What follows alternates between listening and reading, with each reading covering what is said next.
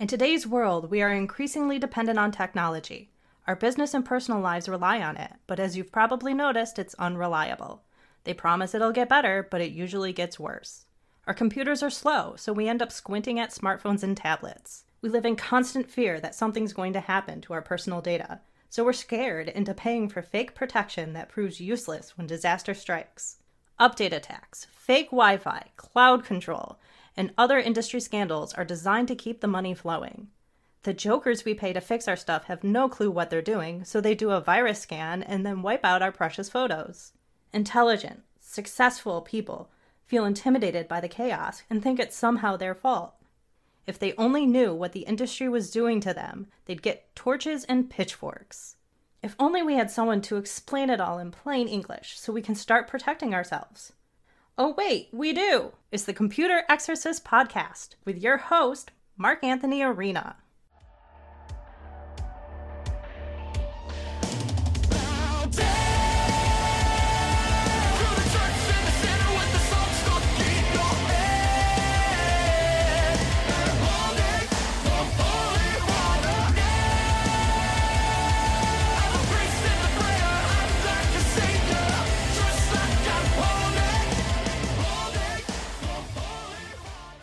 From the Wallace Memorial microphone in my home office, overlooking the hills of Western New York, it's the Computer Exorcist podcast. It is the 10th of September, 2023, a year that has been very, very good to me. Within the next month or two, I will be doing this show from a different location. It'll be the Wallace Memorial microphone somewhere else. I'm acquiring a new home. I'm moving there, so you'll get to hear about that when it occurs. So, I'm Marc Anthony Arena. I am your computer exorcist. I'm so glad you're here. I want to give a shout out to Professor Frank, who's a family friend, and he informed me that he's been following the show, so thanks so much for listening, and I hope I continue to make you proud. I've been contemplating my issue here. I've got a backlog, right? I got 3 years of backlog articles.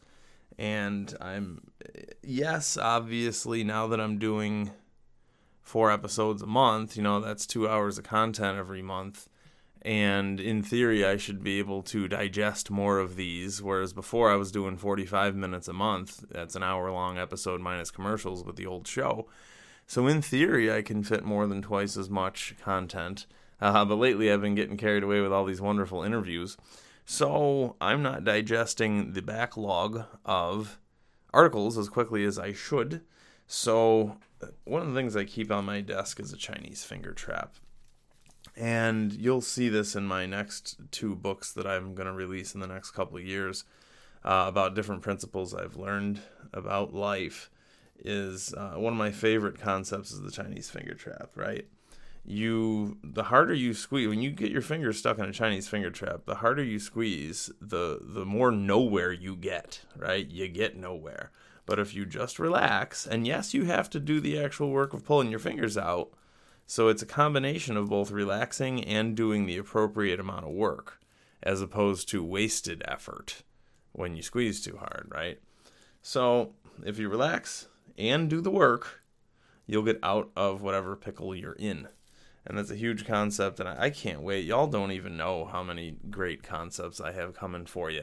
This whole computer thing is just the beginning, right? It actually led me, all of my tribulations in the past decade with the computer industry have taught me greater truths about the universe and about how life works and about how people are and that sort of thing. So I had to take advantage of those truths as I learned them in order to get out of my predicament of being so massively overwhelmed with my job.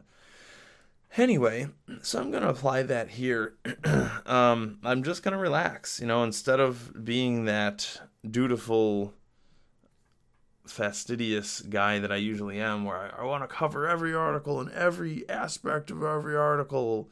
I'm just going to go through them, toss any that are redundant, group any that need to be together so I have an episode of all similar articles instead of hopping around, and just generally stay relaxed about it and not try to overachieve, right? There is something to not overachieving. So that'll be, hopefully, once I see some progress there where I'm digesting the articles at a faster rate than I take them in. Because, by the way, between Listener Matt and Dr. Mike and a few others, I take in more articles than I can digest, right? So the incoming rate is higher than the rate at which I can get them out on the air. So anyway, hopefully that will allow me, if I just skim the surface, right? Instead of dunking the water skis into the water, I just skim the surface, and that's how I will continue to move more swiftly. Does that make sense? Okay, folks. We're going to digest a couple of said articles today. Hope you're in the mood. So here we go, just you and me. 15th January 2021, Bloomberg.com. BMW ends its car subscription service while Porsche drives on. I'm not one of those guys who says Porsche. I just, hey, when you're, when in English, do as the English do, so I just call it a Porsche. If you had planned to borrow a BMW M5 for a weekend touring of the Grand Ole Opry and Johnny Cash Museum, you're out of luck. BMW has canceled the subscription service. It began in 2018 in Nashville, so I guess it was like a pilot city. A spokesman for the brand said the $2,000 a month Netflix for Cars program would end in January. The program had reached its capacity limits, the spokesman said, and who knows what that actually means. The company declined to share how many subscribers had signed up to use Access by BMW. But the Nashville option was never intended as more than just a pilot. It offered 2 tiers of enrollment. Entry level was $2,000 a month to use the X5 as well as the 4 and 5 series sedans. Premium levels paid $3,700 to drive the M4, M5, M6 sedans as well as the X5 and X6M versions. Notably, the highest-end executive saloon, the 7 Series, was not available. It's funny because I read a lot of car magazines over the past probably years since I was a teenager. I was obsessed with the freedom that the automotive industry gave you. And I'm still a little behind on my reading. Surprise, surprise. And I've got a lot of car magazines from 2019 that I'm still trying to go through. And they're all saying 2018, 2019. They're lauding the advent of car rentals, and you'll never own a car again, and you're just going to rent one. And you'll never own anything again. You'll just rent it from the cloud, and you'll have to get used to a new one every day, and you won't be able to keep stuff in it because you'll have to get a new one all the time.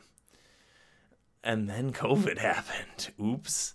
And then all of a sudden, it became a fearful thing to do these ride sharing and car sharing and rental.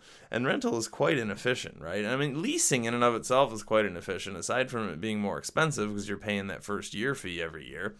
Aside from that, it's quite inefficient because you get a car and you're like, whatever, I'm just going to use it for a year, so I'll just abuse it. And then you abuse it, and then some poor sap buys it and then has to deal with all your problems and then throws it away early, right? If you own your own car from day one, you're going to treat it better. So aside from all those many issues, look, I mean, it was cool. Look, if I had the bucks to say, hey, you know what, I'm bored, I'll sign up for Netflix for $12 a month, and then I'm going to sign up for $3,700 a month for this BMW subscription thing, and it'd be kind of neat, I suppose, if I was traveling a lot. It would actually, hey, come to think of it, never mind, folks, come to think of it, I'm converted. If I was traveling a lot, like I really sincerely hope to do a book tour and a speaking tour in the next year or two here. So if you're in non-Rochester, please give me a call and invite me to whatever venues you have. But look, if I was a member of that, it would make a ton of sense, right? I land in a city, I'm a member of this BMW subscription thing, I don't have to go hope that there's a rental car available and pay $100 a day or whatever, right? That come out to be $3,000 a month. I could just land and find a way to get to the BMW subscription thing and just grab a nearby car, right? Just probably walk around a parking lot until I find a nearby car and grab a nice BMW X5M and roll with it. And use it as long as I want. Again, if I had that much money and if I was that bored, sure, that's kind of fun and convenient, okay? If I lived in a huge city, sure, I don't want to pay, because you're paying $3,000 a month for parking or more a lot of times. in a huge city. So, hey, look, there it makes total sense where instead of paying $3,000 a month for a parking spot and $3,000 a month for a lease or on an expensive car or whatever, hey, you know what? For $3,000 a month, or again, the lower tier is only $2,000 a month. For $2,000 to $4,000 a month, all right, I live in a big city. I don't have to worry about maintaining a car that I probably only use occasionally. And you know what? I don't have to worry about housing it anywhere and insuring it and all that. Then sure, I might go with this car subscription. Or honestly, I'd probably just go with Zipcar because you pay per use and it's still the same benefits. Okay, fine. So you just on-demand access to a car. It's not ownership, it's access to a car. All right? And by the way, politicians have perverted the word access, where they actually mean free. And they say the word access, but they actually mean free. So anyway, I would truly have access to a car if I did this BMW Access program. Oh yeah, right? They even call it that, right? Yeah, but yeah, Access by BMW. Okay, cool. So that's aptly named. Or Zipcar, right? Okay, great. So if I was going to have one of those, it makes sense if I live in a huge city, but I don't. And I'm a car guy, all right? And I was talking to my buddy Big Rick the other day, and shout out to Big Rick if you start listening to the podcast. He said he's got to get caught up on my shows. But he said, Mark, I watched a documentary about trains, and why don't we have high-speed trains in America? And I said, you know what? I'm totally fine with that. With the rental cars and the speed trains in America, as long as you don't touch my real car that I own. All right? Speed trains, I would love to take a train trip across America, and I could do so on Amtrak right now. I've been watching. There's actually YouTube people who do it, and you can watch them right now. Go on YouTube and look up Amtrak train across country. And I do want to do that. It sounds awesome. So Amtrak or speed train, great. I would love that. And again, if I lived in a big city, I'd love this rental thing, right? I've known people who get the Zip car once in a while and they take a road trip with it. Great. All I'm saying is you can take my car keys out of my cold, dead hands. I want to be able to own my own car where I keep my own tools and my own clutter and my own what I call a diaper bag, which is a party kit with bathing suit, sandals, and a bath towel, and that sort of thing. Sometimes cigars, and snacks, and all sorts of stuff. My coupons. I want to be able to have that if I can afford it and I want it, right? So and honestly, it might even make cars more affordable, and it might even make the traffic jams less if the rest of you unwashed masses decided to go with those rental or train services. Make more room on the road for me. That's cool, but please, a lot of times people will propose these solutions as a be-all and end-all. And computer guys love it. Oh, yes, this new idea we have, and we're going to deprecate everything old, and we're going to have new. So trains and rental cars are great. Just please don't take away my ability to own my own cars. That's it. I'm a car guy. So let's do another one here. Here's another BMW-related article from December of 2018, Roundel magazine. Chris Wright is the author, and the article is A Hard Row to Hoe. And this is about right to repair, and I will keep discussing this over many, many episodes, and I have in the past, and I want to get some people on who are in this industry, who are starting to manufacture products that are repairable, to combat products from John Deere and Apple and others where they don't want you to repair them. And, in my mind, that's a perk, right? That's a more ethical product if you're allowed to repair it. It's despicable if you design a product that the consumer is not allowed to repair, right? And shame on you if you call yourself an environmentalist and then create a product that's supposed to be thrown in the garbage, okay? Momentum has been building around the nation for something called the right to repair. In these polarized times, with red states and blue states, it is curiously heartwarming to note that the states which have thus far introduced right to repair legislation run the gamut from reliably conservative to unvaryingly liberal. Massachusetts passed right to repair in 2012 with 86% support. 18 states in all have proposed such legislation. All these efforts to address the same thing, people's right to repair the stuff they own. I say that all the time. The products you thought you owned aren't yours. I say that all the time. So that's my little quote. So people's right to repair the stuff they own. When helping my father replace glow plugs on the late 50s John Deere tractor, we did not need software support. John Deere has taken on the unaccustomed role of villain for its refusal to give customers the right to access or modify the source code of farm equipment software. All right, and I get it. Like if you're in a pickup truck or any kind of consumer car, you might not need the ability to get into the source code of a car, right? There's billions of evil computers in modern cars that govern how it behaves. And aside from like little preferences, like if you want the door to lock after a certain amount of time or whatever, you generally don't need that. But in the farming industry, in the agriculture, right, if you've got some giant $250,000 one-story, two-story tall tractor, okay, harvester, something like that, you kind of want to be able to modify it to do the very specialized things that you do with your very expensive product, okay? So in that case, you might want to modify how those evil computers behave, okay? Back to, where were we? The farmer then said it's helpful that they've undertaken to provide access to service manuals, product guides, and onboard diagnostics, but they did not rise to granting the right to repair. Farmers said they need access to the software that controls the tractor's engines, and the agreement retains key restrictions prohibiting the reprogramming of electronic control units, okay? A setting that might negatively affect emissions or safety in downloading or accessing the source code of any proprietary software, right? So a couple things here. Number one, unfortunately, when you buy a lot of modern products, right, laptops and those evil smart TVs, when you cut the tape has a contract on there that says by cutting this tape, you agree that you allow us to do whatever we want to you. You acknowledge that you're not allowed to modify this product or redistribute it, or who knows, that you're not allowed to resell it according to Microsoft products, not allowed to modify it, not allowed to anything. That's pure evil. This is a product, right? But the industry, the arrogance of Silicon Valley spilling over to other industries, these arrogant people don't consider this a product. They consider this a license agreement, okay? You are licensed to hold this product in your hand, but you do not own it, is what they're trying to say. Does that make sense, folks? Please tell your friends, okay? The right to repair thing, it's a movement that protects consumers against this scandalous behavior. It's just like when you had a home video, right? When you bought a home video, sure, you physically owned it and keep it in your closet forever, and back then you were allowed to resell it, but it said you agree to abide by the terms of this, where you're not allowed to display it in public or copy it or so on.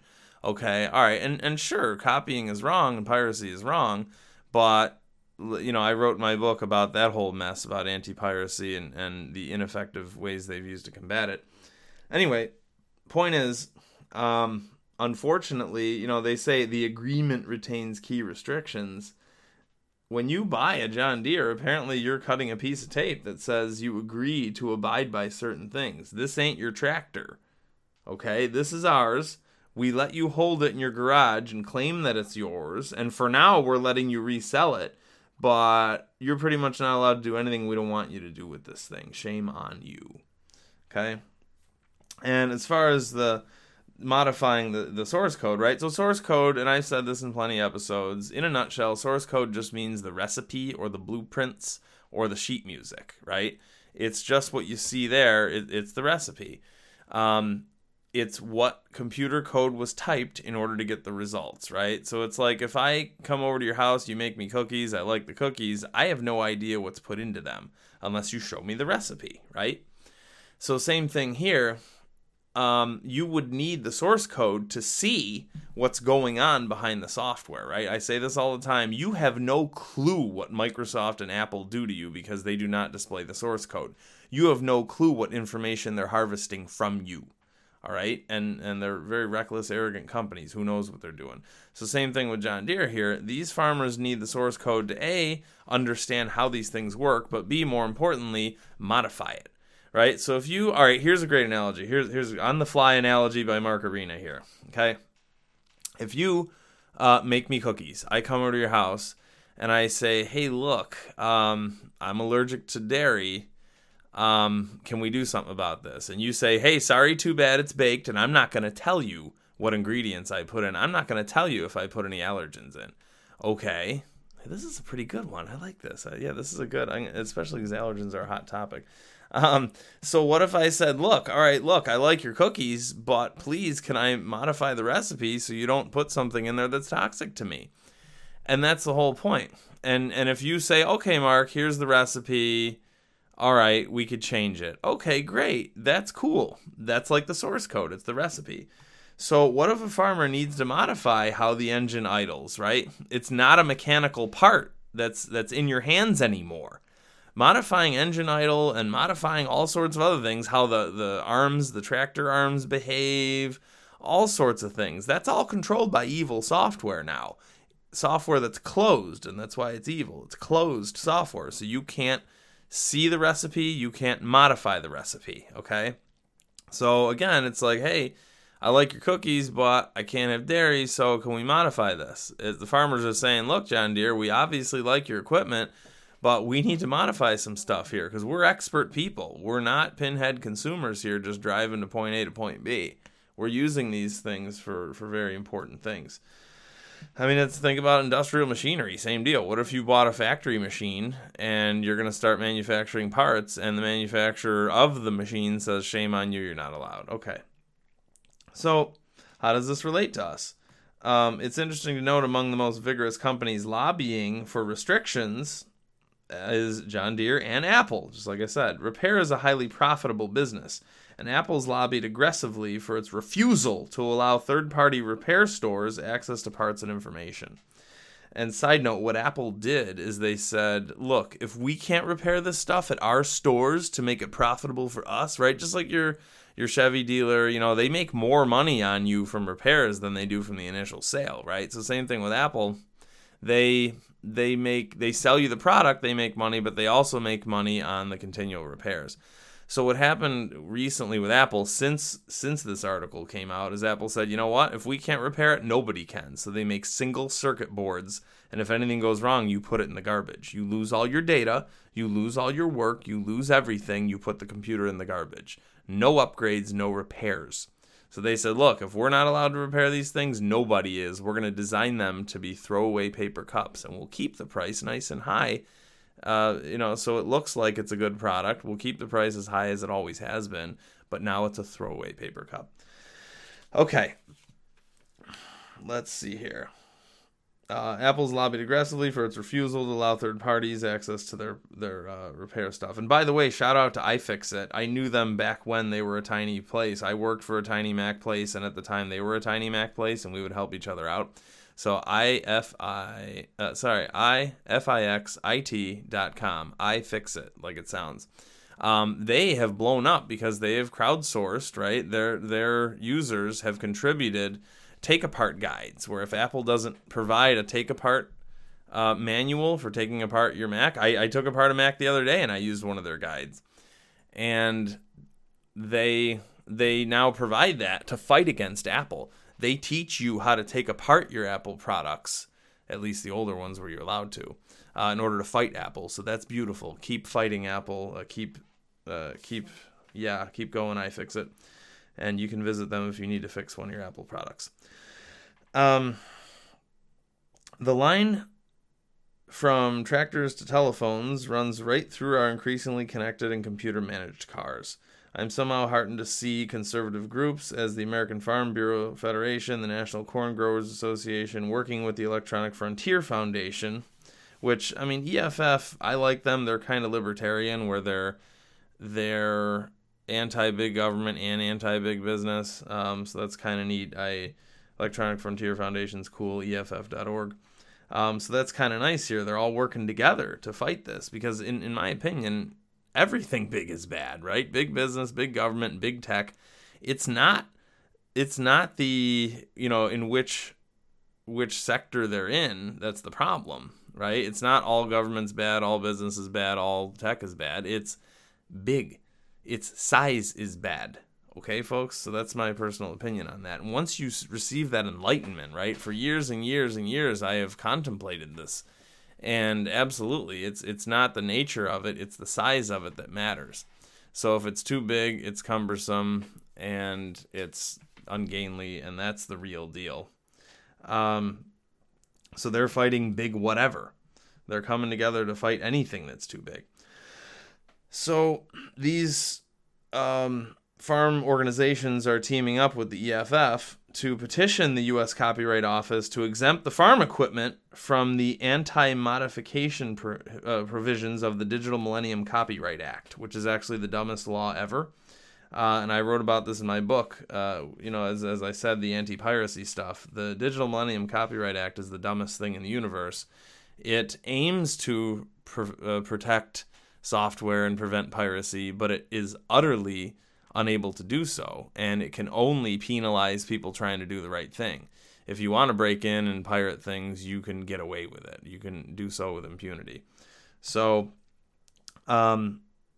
this is a very key point here. They're not calling for reforms and calling for new laws, right? They're calling for exceptions in this extremely dumb law, okay? And as y'all learned last episode with our guy from Capitol Hill, you can do something about it. And in this case, they're doing the right thing, which is, hey, can we chop this law a little bit? So y'all better remind me. I'm going to keep lobbying here for more awareness, right? And talking to people about this stuff and setting the record straight. He says, I completely understand that technology companies, and BMW is unquestionably one of those, need to know that their intellectual property is protected, and they need to secure against hacking. Well, my take on that is, look, anything open source is always safer by definition. Anything closed source, right, they're doing it out of fear, right? They're squeezing, and we need to protect ourselves out of fear from hacking. Anything that's closed sourced is innately less secure, okay? But a lot of people don't know that. So there you go, Chris. While diving into one of the many computerized control units on the new BMW M5 to try to improve performance is very far outside the range of something I'd want to try. But Steve Dinan might think otherwise, right? He modifies BMWs. And many smart farmers wish not only to repair their state-of-the-art farm equipment, but also to modify it and suit the very specific conditions on their land, like I said. Those in charge of getting to the right legislative dispensation have a hard row to hoe. So that's where the name of the article comes from. So that's actually all the notes that I jotted in the side here are actually, I've already mentioned my take on that. So there you go. That is my take on that. Let's see. I got a couple more articles. Do those next time. So that's it for today. Stay tuned for next episode, and we'll go over more articles and digest more of them and flush out this backlog. My name is Mark Anthony Arena. Take a look at my newly remodeled website, thecomputerexorcist.com. And my old site was technosophy.com, and thecomputerexorcist.com would point to there, but now it's the other way around, where my new site is thecomputerexorcist.com, and the technosophy.com just points to it. So I'm kind of gradually moving toward that new brand name. Thank you so much for listening. Tell your friends about the show. Buy my book for all your friends. If you go on my new website, you'll see the link where you can buy hoodies and coffee mugs that say you are a fan of The Computer Exorcist. And we'll talk to you next time.